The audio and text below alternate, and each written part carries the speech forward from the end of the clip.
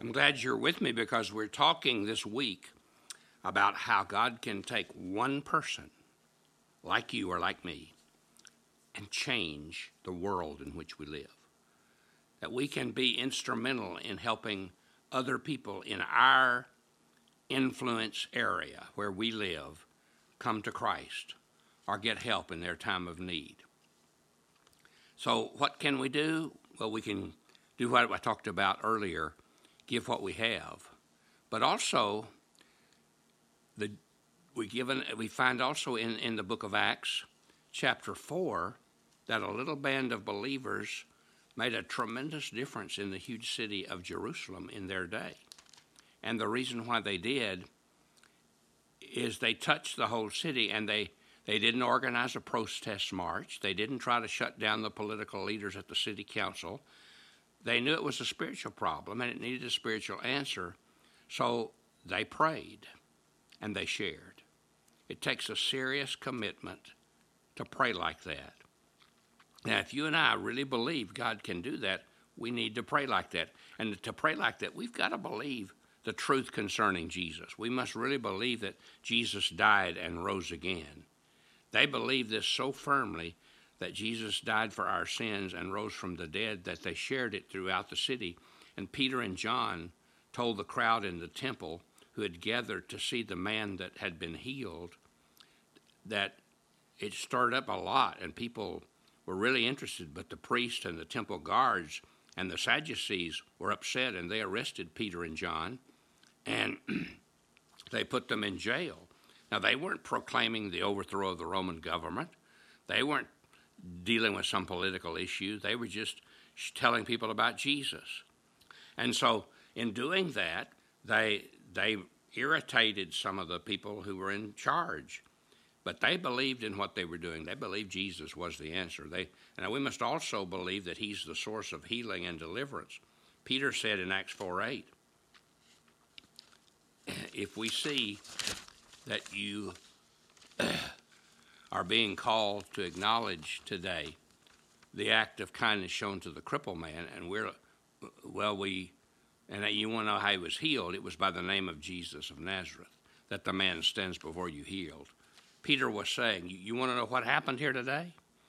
Well, I want to tell you what happened. God healed this man through Jesus. That's what happened. This same Jesus that you crucified, this same Jesus that you rejected, this same Jesus that you refused to believe. See, this was thrilling evidence of his power. If you and I really believe that Jesus can save and heal and change, then that's the first step in being able to see that happen.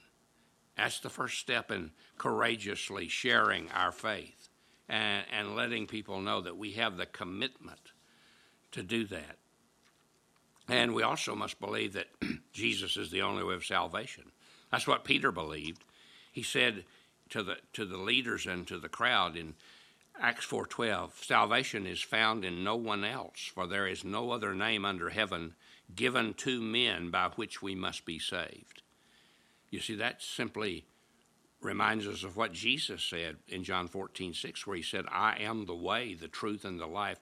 No one comes to the Father except through me.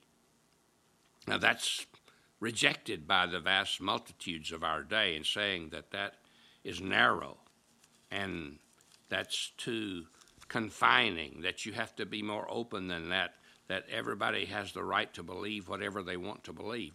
Well, I agree with that. They have the right to believe everything that they want to believe, but also doesn't mean that what they believe is true, what they believe will make any difference, what they believe is the answer.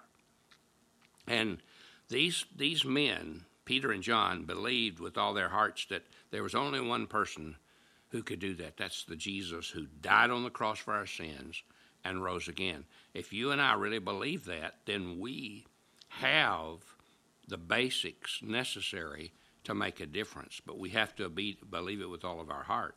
And then we have to courageously share that truth. Peter and John were boldly proclaiming Jesus, not only to the crowd, but to the temple soldiers, to the religious leaders. They were told not to speak anymore in the name of Jesus. And Peter and John answered in Acts 4:19, judge for yourselves whether it is right in God's sight to obey you rather than God, for we cannot help speaking about what we have seen and what we have heard. They refused to be intimidated by the threats of the leaders. How did they do that? Well, courageous sharing like that starts with a personal relationship with Christ. Here's what the Bible says in Acts 4:13. When they saw Peter and John and their courage, they realized that these were men, ordinary men, and they were astonished that these men had been with Jesus. You see, these were the men who had walked with Jesus. These were the men who had seen Jesus die and rose, and then seen him after his resurrection. Their enemies recognized that they had been with Jesus. They had a relationship with Jesus, a personal relationship, and the threats of their enemies would not stop them. They knew Jesus, and the man standing before them had been healed by Christ, and they knew that, and they were committed to express it. H.G. Wells once said, the trouble with so many people is that the noise of their neighbors sounds louder in their ears than the voice of God. You see, the world today drowns out the truth. And everything around us, we have our heads in a machine.